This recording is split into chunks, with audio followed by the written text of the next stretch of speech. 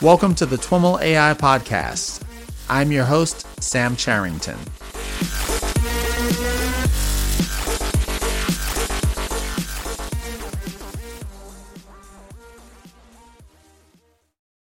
All right, everyone. I am here with Jeff Gelhar. Jeff is Vice President of Technology at Qualcomm, and Zara Kucek. Zara is a staff machine learning engineer with Qualcomm AI Research. Jeff and Zara, welcome to the TWIML AI Podcast.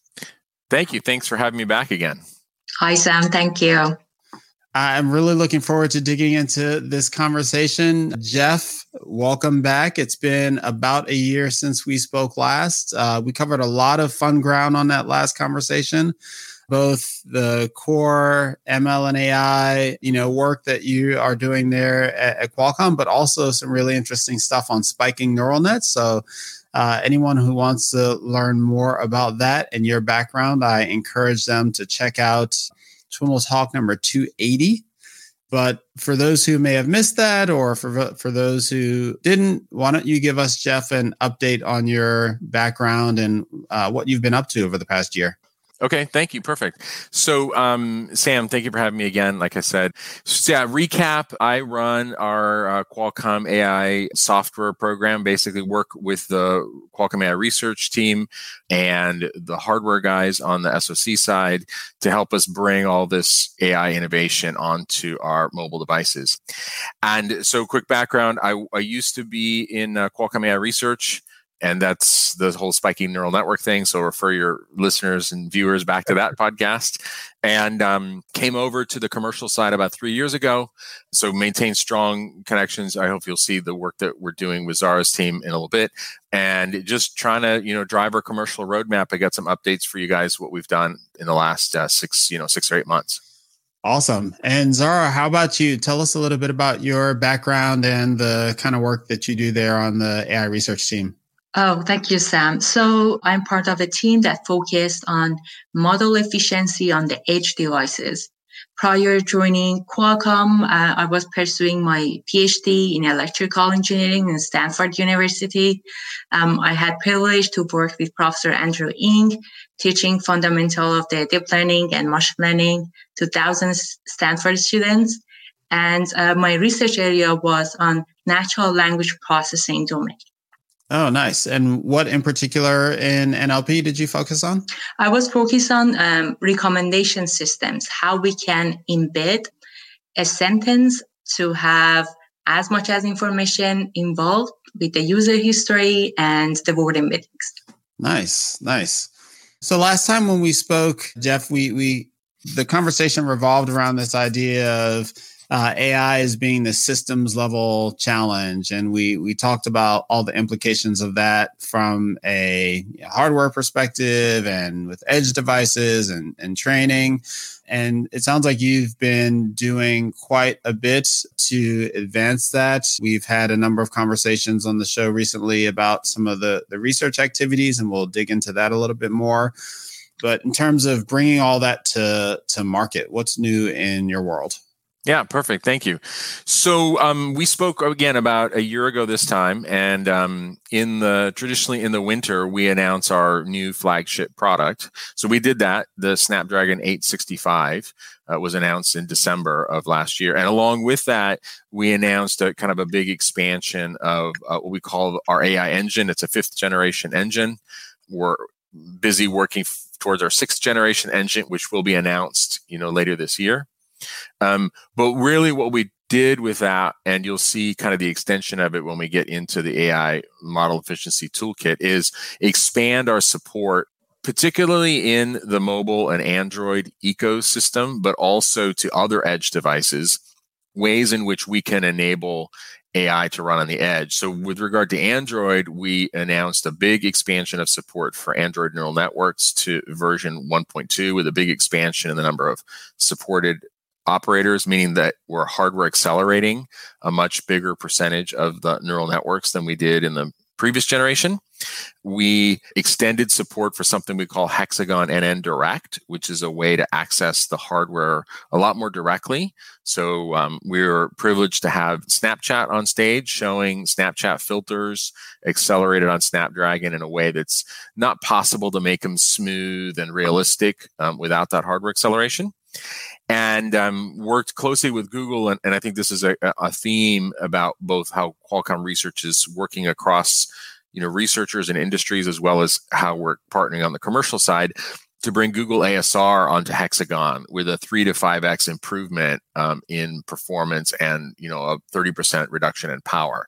So we're seeing a lot of, when I say systems, I really mean to recap that idea that you cannot look at the hardware in isolation or the software in isolation or the bit widths in isolation, right? If you want a high efficiency solution, you really have to look under kind of every rock. And of course, our hardware guys are busy making our hardware better. And then we come along with algorithms that Zara will cover and, the software and bring it together. And that's true, of course, on our flagship mobile devices, but it's also true like on a automobile, right? So we very strong portfolio of automobile solutions. It's true on robotics. We introduced a new robotics platform. It's getting a lot of uptake for like industrial IoT and robotics types applications.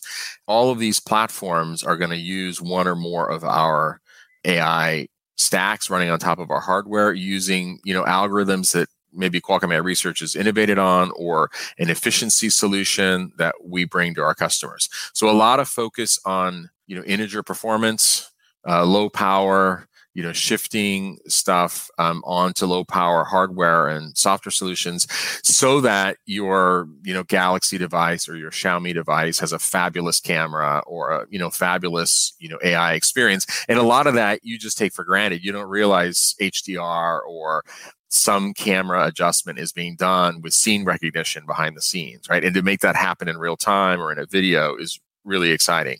So you mentioned that a lot of the end user experience is kind of transparent to it's just happening and the end user isn't aware of all the things that are happening behind the scenes. Is that largely the case from a developer experience as well? The developers are using Android APIs, for example, and those APIs are directly taking advantage of the hardware, or are they using APIs and toolkits that you're providing?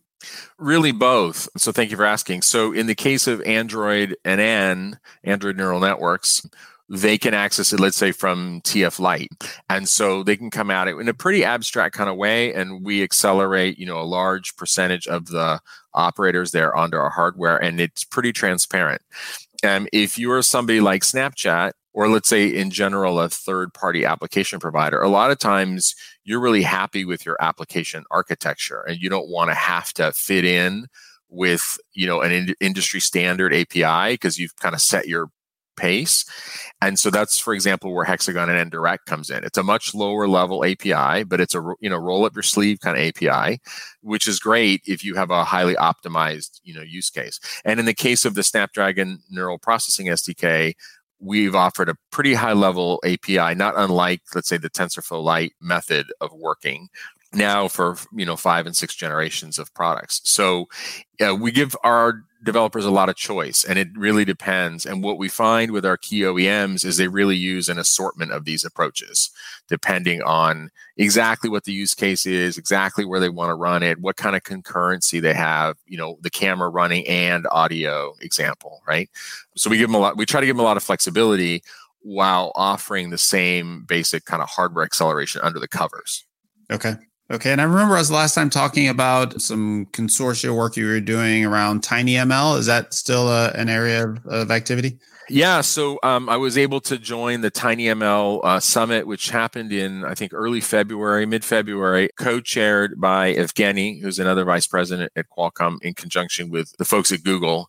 And very exciting work there. We're talking about, obviously much even smaller devices, always on, microphones and cameras and that kind of stuff. Pretty exciting work going on there. And we've got some work coming up in like this, let's say the sensor direction that's maybe roughly aligned with that'll take advantage of some of our hardware. And so some of the work we do in audio, and sensors kind of leans in the TinyML direction. And so it's definitely that going on as well. I should also mention that we're at the, mega ML as well, because we have server chips we're offering now, right?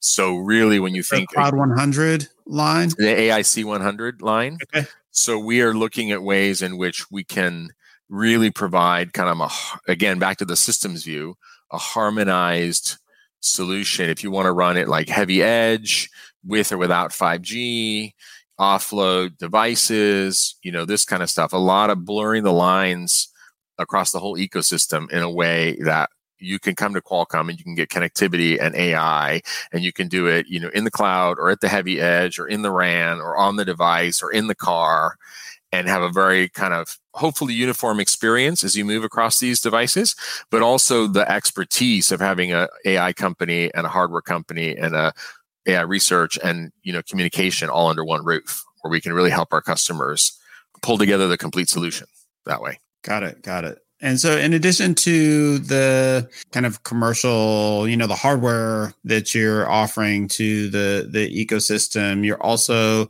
pretty active in open source. And Zara, you've been working on some of these projects. Can you tell us a little bit about the open source that you've been involved in? Oh, sure. So I'm proud to be part of a team that we are working on running machine learning models more efficient on edge devices, like preserving the battery life, running more fast, and also preserving the memory.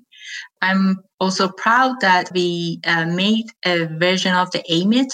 AMIT stands for AI Model Efficiency Toolkit Library. We made a version of the AMIT open source and public. AMIT does have advanced quantization and compression techniques. And we made AMIT open source, and our vision was basically make it easy for everyone to run machine learning models on the edge devices. And we are hoping that software developers and machine learning engineers can contribute back to the open source. So if you like, I can describe in details how AMIT quantization and compression techniques works. Yeah, absolutely. First off, before we get into how it works, how does it fit into, again, the kind of the ecosystem and the developer experience? Some of the existing frameworks offer quantization. When would I use AMIT directly versus, flip a bit in some other framework that I'm using and tell it to quantize? So we announced the AI Model Efficiency Toolkit at the Tech Summit in December, and it took us a little while to get all open sourced and everything. But the answer is, and Zara can tell you more about the architecture, we designed this as plugins to TensorFlow and PyTorch so that it fits. This goes back to the developer, workflow. It fits in with the workflow. They're not choosing a separate tool. They really think about it like they're choosing a separate, optimizer. And when we flip this bit, this is one of the things that's working in the back end to actually do it. That's right. Got it. And our vision is a portfolio of these kinds of techniques. So we started with, quantization and compression, but we've got a long list of other ideas that we expect will help our developers stick to the workflow that they're accustomed to, but take advantage of these, techniques and enhancements. Okay, great. So how does it work, Zara? Okay, great. So basically, AMIT does have two types of APIs. The first APIs is the compression APIs. For compression, we provide two services. The first service is a spatial SVD compression. A spatial SVD compression is a tensor decomposition techniques. For example, given a conv layer, we split the conv layer to two smaller conv layers based on the compression ratio that we want to get, and then process it. Another compression technique is channel pruning. So we noticed that in some of the input layers, some of the channels are redundant or they do not convey enough information. So through channel pruning, we prune these channels and they make the whole model smaller. Mm-hmm. From the quantization side, we also do two main jobs. The first one is cross-layer equalization. So in cross-layer equalization, we look at the different channels in a layer. It is very common, specifically for the mobile net family, that the amplitude range for each channel is different. So since we have this variation would cause problem in quantization. So we try to bring back all of the channels to the same range to avoid this quantization. And we also do bias correction. So we notice that using quantization, we see some shift in output of the layer. So using this bias correction, we try to correct this bias. This method is called data-free quantization that is introduced by Qualcomm and Max Welling. I was just going to ask, of the techniques that you have described for compression and quantization, how much of the work that's gone into the toolkit is kind of cutting edge research versus implementing relatively well understood techniques? So AMET open source is pretty much implemented, and we have great benchmarks, and it is working well for most of the machine learning models. You mentioned for compression that you start by telling it how much compression you're looking to achieve, and then it kind of works backwards to figure out what it needs to do in terms of the tensor decomposition. Is that typical for a tool like this, to start with the goal and have the tool figure out great question. Thank you. So basically we have two modes for the AMET. One of the mode is manual mode, when the input is coming from the user. The user said, hey, I like to compress the model for 50%. Then the AMET will go through each layer and through a greedy search. What is the optimal compression ratio while preserving the accuracy as much as possible for each layer? So this compression ratio will be distributed among different layers of the model. Another mode is automatic mode, right? So basically for a target accuracy, we define what is the maximum compression that we can do on the model. Okay. And so that's AMET. And there are some other open source tools that you've been working on. Yeah. So we can talk a little bit about TVM. So we got interested in TVM, and there's some research work that's and what is TVM? Yeah. So this is a Tensor Virtual Machine. It's a compiler. It's an AI compiler framework. So you can think about it. Comes out of the University of Washington. It's now an Apache incubator project. So it's moved under the Apache organization at a Dr. Luis Cizaz research lab, University of Washington. And you can think about it like a domain-specific language that lets you describe, in our case, we're looking at describing kernels that we want to compile for our targets, but also whole graph compilation of networks. So we got interested in this because of factors like these efficiency problems. I mean, quantization is one method for achieving efficiency. Another method is looking at a whole graph and trying to figure out, how do I schedule this in a way that maximizes my parallelism on my hardware, or maximizes the pipelining in my hardware for certain kernel dimensions, and so on, right? And of course, before let's maybe press pause and dig into what exactly this is, because when I hear your description, I think of something like a Keras or PyTorch is kind of like a domain-specific language for describing graphs. So how does something like that differ from what you're doing with TVM? Okay, good question. So the way I think about it is that something like a PyTorch or a TensorFlow is really for the purpose of, I'll say, designing, if you're going to freehand design or AutoML design a neural network and train it in some way. Now, sure, the tools are capable of all other sorts of techniques, right? It's a very powerful toolkits, but fundamentally, you get a trained model, compressed, quantized, whatever, out of one of these tools.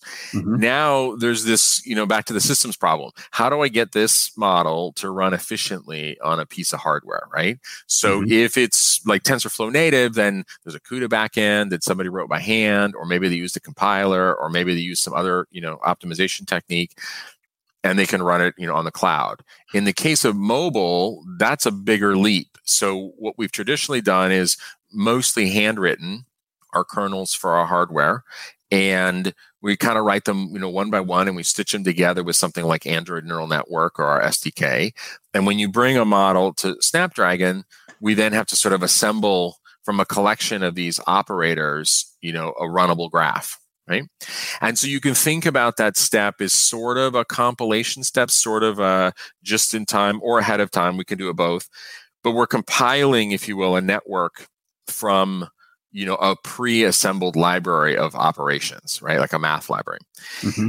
Now we're faced with two kind of dilemmas, going back to sort of developer adoption and workflow. One is that it seems like there's an unbounded appetite for new operators. Okay. So we constantly get our customers saying, hey, can we have an operator that does this? And we made another operator that does that. So one of the things we announced with the 865 is the concept of user-defined operators. So being able for a developer to write their own operator and plug it into our framework. So one use of something like this and how it differs is it generates machine code. So you not only describe the operator, it actually generates the code to run on the accelerator. And if you consider whole graph, then you have the opportunity to generate code that takes advantage of the particular architecture of a network in a way that's aware of the optimizations that are possible on a particular target, right? So I can take advantage of, what do I know about the cache sizes? What do I know about the vector units? What do I know about the amount of memory? What do I know about the cost of moving memory in and out of the SoC, and so on? And that's the direction that we're going. So we decided early that we wanted to do development work with TVM. And we have started to make our first open source contributions in order to bring to TVM a Hexagon backend. So we will have native Hexagon code generation in TVM as part of one of our other open source initiatives. And then Qualcomm AI Research is doing a bunch of research on the kind of optimization side of this. How do you schedule kernels? How do you optimize them? How do you think about whole graph fusion and so on? Okay. So is TVM itself a Qualcomm project, or is that an ecosystem project? Yeah, it's an ecosystem project. So in the same way that like Zara had to work closely with the TensorFlow folks, we work closely with the TVM community. And, obviously we make a small percentage of contribution given the whole, but we're working specifically on the Hexagon code generation side of it. Mm-hmm. And so the primary goal there is that the folks that are already using TVM or that adopt TVM will be able to target the Hexagon capabilities easily through that. That's right. It's gotten quite a bit of industry attention across, and I won't name all the names. You can go to the website and see a lot of logos, but quite a bit of commercial and academic attention. And it's not the only compiler framework out there. There's MLIR from Google. There's Glow that's principally for data centers, and we're involved or aware of those as well. But this one in particular, we've had the opportunity to do some open source work, and so we're excited about that and how it will fit together with some of this quantization work that we're doing eventually. I have not looked super deeply at this space. MLIR has come up on a few occasions, primarily in the context of TensorFlow for Swift. I don't know if it's specific to Swift or just because the same person, Chris Lattner, works on both of those. But I'd be interested in kind of getting your take on, what's driving the interest in, these types of tools now. Yeah, so I don't want to speculate, although I've talked to Chris a little bit about his original motivation on MLIR. I'll leave that to Chris. But I think that it's a systems issue. I think we're past sort of the 1.0 of machine learning. It's clear how to bring networks onto these kinds of devices. And now you see even TinyML going, farther down, to smaller devices. Mm-hmm. At some level of efficiency, it's clear. But if you want more specialized pieces of hardware, one of the challenges is generating code for these somewhat exotic pieces of hardware. That's kind of one thought. The other thought is, MLIR, as I understand it, stands for multi-level IR. So what we're talking about, this maybe stitches your question about TensorFlow and PyTorch together with TVM, is you can think about the model as being a kind of IR. It's an intermediate representation that I can then either run directly in some sense or compile it further. And so one of the wins, I think, of MLIR is to think about a toolkit for building IR translations. So you can think about TensorFlow as being an IR, but you can think about machine code as being, in some sense, a different IR. Mm-hmm. And so being able to build bridges from one IR to another is kind of what MLIR is really targeted at. And so we've got a little bit of work going on there to see how we can leverage this IR to IR translation technology as part of a future product, but it's still in the early investigative stages. Interesting. And so is this work that's happening on the research side, or is it more on the product development side? Well, that's a great segue at some point for us, a conversation about how these fit together. But we have work on both sides looking at it. Our compiler team and my team on the AI software side, as well as, and maybe, I don't know if Zara is directly involved in that, but there's some work going on, I think, in Qualcomm AI research as well. Okay, great. So we've covered a lot of ground thus far. I think we also wanted to talk about some of, speaking of research, some of the things that you've been working on the federated learning side. Zara. Oh, great. Thank you. As you know, federated learning is distributing the training process between edge devices. So instead of training on a center and asking the clients to upload the data to a centralized workstation, we distribute this training between the edge devices. So many of the concerns, like user privacy, will be removed because the data wouldn't leave the edge devices. So in Qualcomm, we've been working on 3 different problems with federated learning.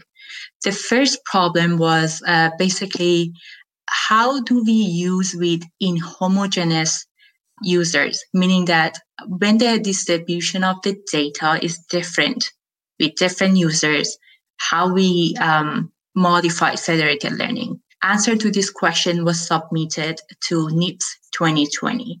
Another question was... Before we move on, can you elaborate on the specific question and why it's important, how and where it comes up? Oh, sure. So since training process is done through edge devices with their local data, so what happens if the quality of the data is different from user to user? So what happens is one user have access to gigabyte of the data and another user have basically not that much. How we basically say the model resulting from the first user is better than the second one.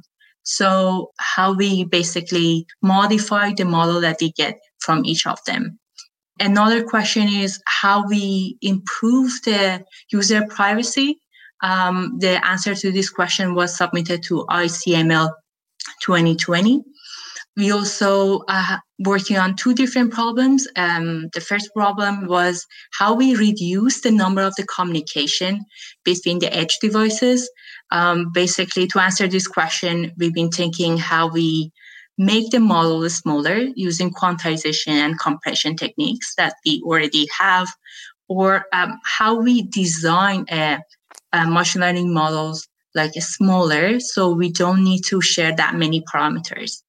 Another question that we are tackling as a last part in the federated learning is how we basically can reduce the memory requirement for federated learning. For instance, we found that if we basically compute more, there's less need for recording the memory. For instance, instead of storing the gradient in the backward propagation, we can calculate the gradient.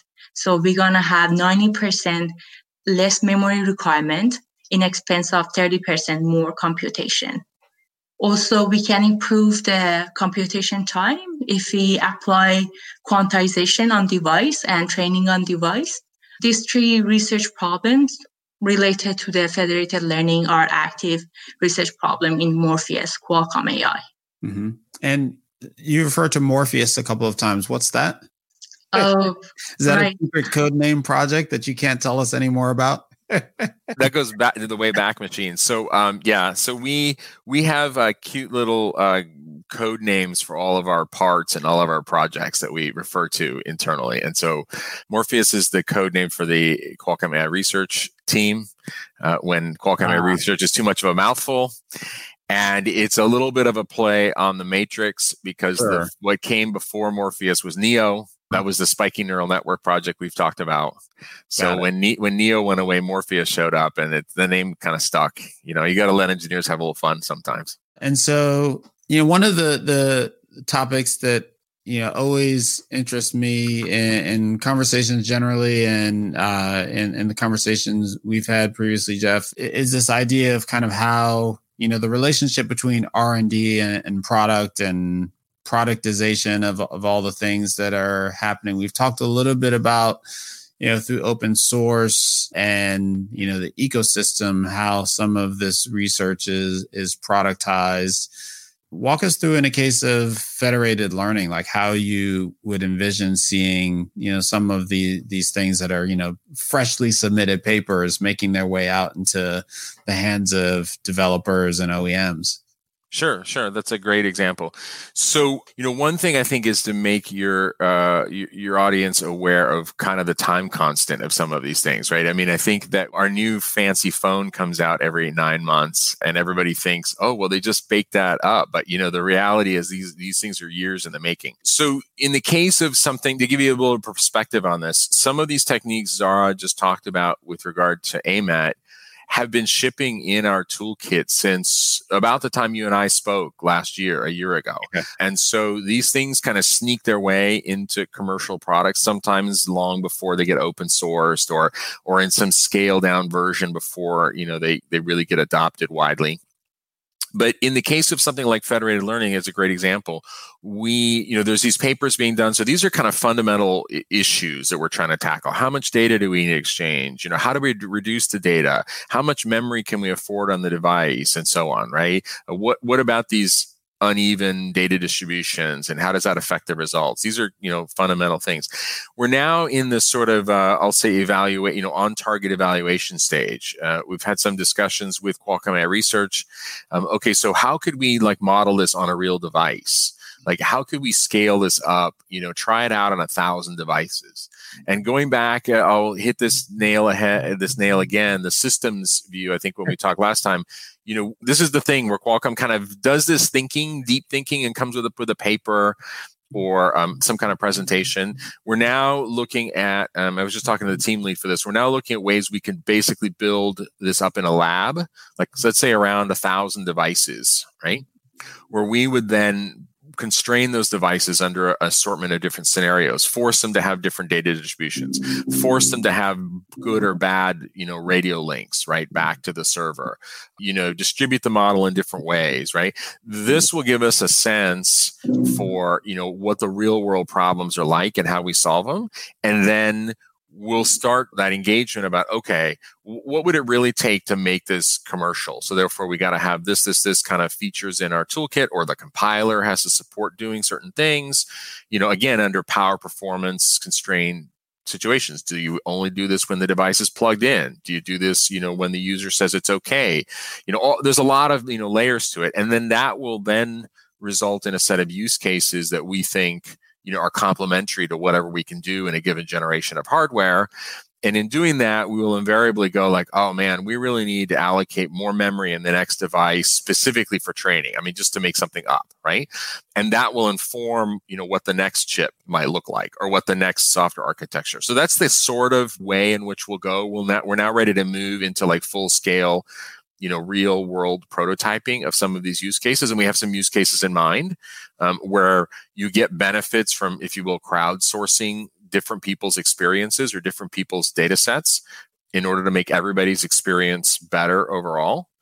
And then we got to try it, and we got to see if our estimates on, how much performance it takes and all that really holds up in the real world. Are the use cases that you are interested in here primarily focused on the mobile device? Zara mentioned, for example, she described each of the devices as a user, and that user having different volumes of data. There's this whole different use case or set of use cases that fall under kind of this broad edge category that's more like enterprise IoT, where all of those devices are owned by a single user, but you still might want to do some of the same, things in terms of federated, learning and training, but other issues are important. I'm curious, are those equally of interest to you? And if so, how do you kind of compare or contrast the various issues that come up? Yeah, I think when Zara said user, she meant it in a loose sort of way, like device, let's say, right? Or I think that once we get our handle around some of these fundamental issues, I do think that these will extend to more use cases where you have devices that have different experiences. So and I don't sort of making these use cases up perhaps, but cars that drive around in different parts of the city are going to have different experiences, right? Machines on different parts of a factory floor are going to have different experiences, quote unquote, right? Mm-hmm. Devices walking through a Wi-Fi or 5G environment are going to have different experiences moving from city to city. These are all cases in which the quality and the quantity and the kind of data that a user, quote unquote, might have on a device or might experience or the device might be subject to are going to be different. And the question really is how do you collect all this together in an efficient way and solve problems where you don't literally want terabytes of data from every device. You want little snippets of particular pieces of data in order to make a better, overall decision, right? Let's say. Got it. Zara, is there anything else we wanted to cover from an AI research perspective? Sure. Basically, I like to say we had very constructive collaboration with other developers in the board. For instance, I want to mention one use case that I was working on. So AMET is working with PyTorch and TensorFlow. So we wanted to generalize these frameworks to the Keras, one of the most popular frameworks. So going from Keras to TensorFlow was easy, but going from TensorFlow back to the Keras wasn't easy. So no one before us has been looked through this problem. We've been working with the Google Tensor developers to this problem, and we found the solution. So basically, we could generalize AMET to TensorFlow. Again, this is on the research side. We haven't had the product yet, but which made us able to basically give a Keras model back to the user and also do multi-GPU training on the resulted model. So this is an example of the constructive relationship that we had with the other software developer in the industry. Got it. And Jeff, how about on the kind of commercial ecosystem side? Well, I can't share too many dark secrets. You have to wait till December when we have our new chip. But suffice to say a couple things. We continue to have these kind of partnerships like Zara just mentioned. On the commercial side, we work closely with Google on, like I mentioned, their ASR solution. I've mentioned, Android and N. We've had some meetings certainly around things like MLIR and so on. So these other big ecosystem partners are really important to shape the direction of AI all around, whether it's quantization or it's, PyTorch or TensorFlow. And we continue to, reach out and work with a broad range of other partners. I don't know if you got a chance to see, for example, the Microsoft Surface X, the Snapdragon-powered device. They just in the process of launching an update to that, which involves AI.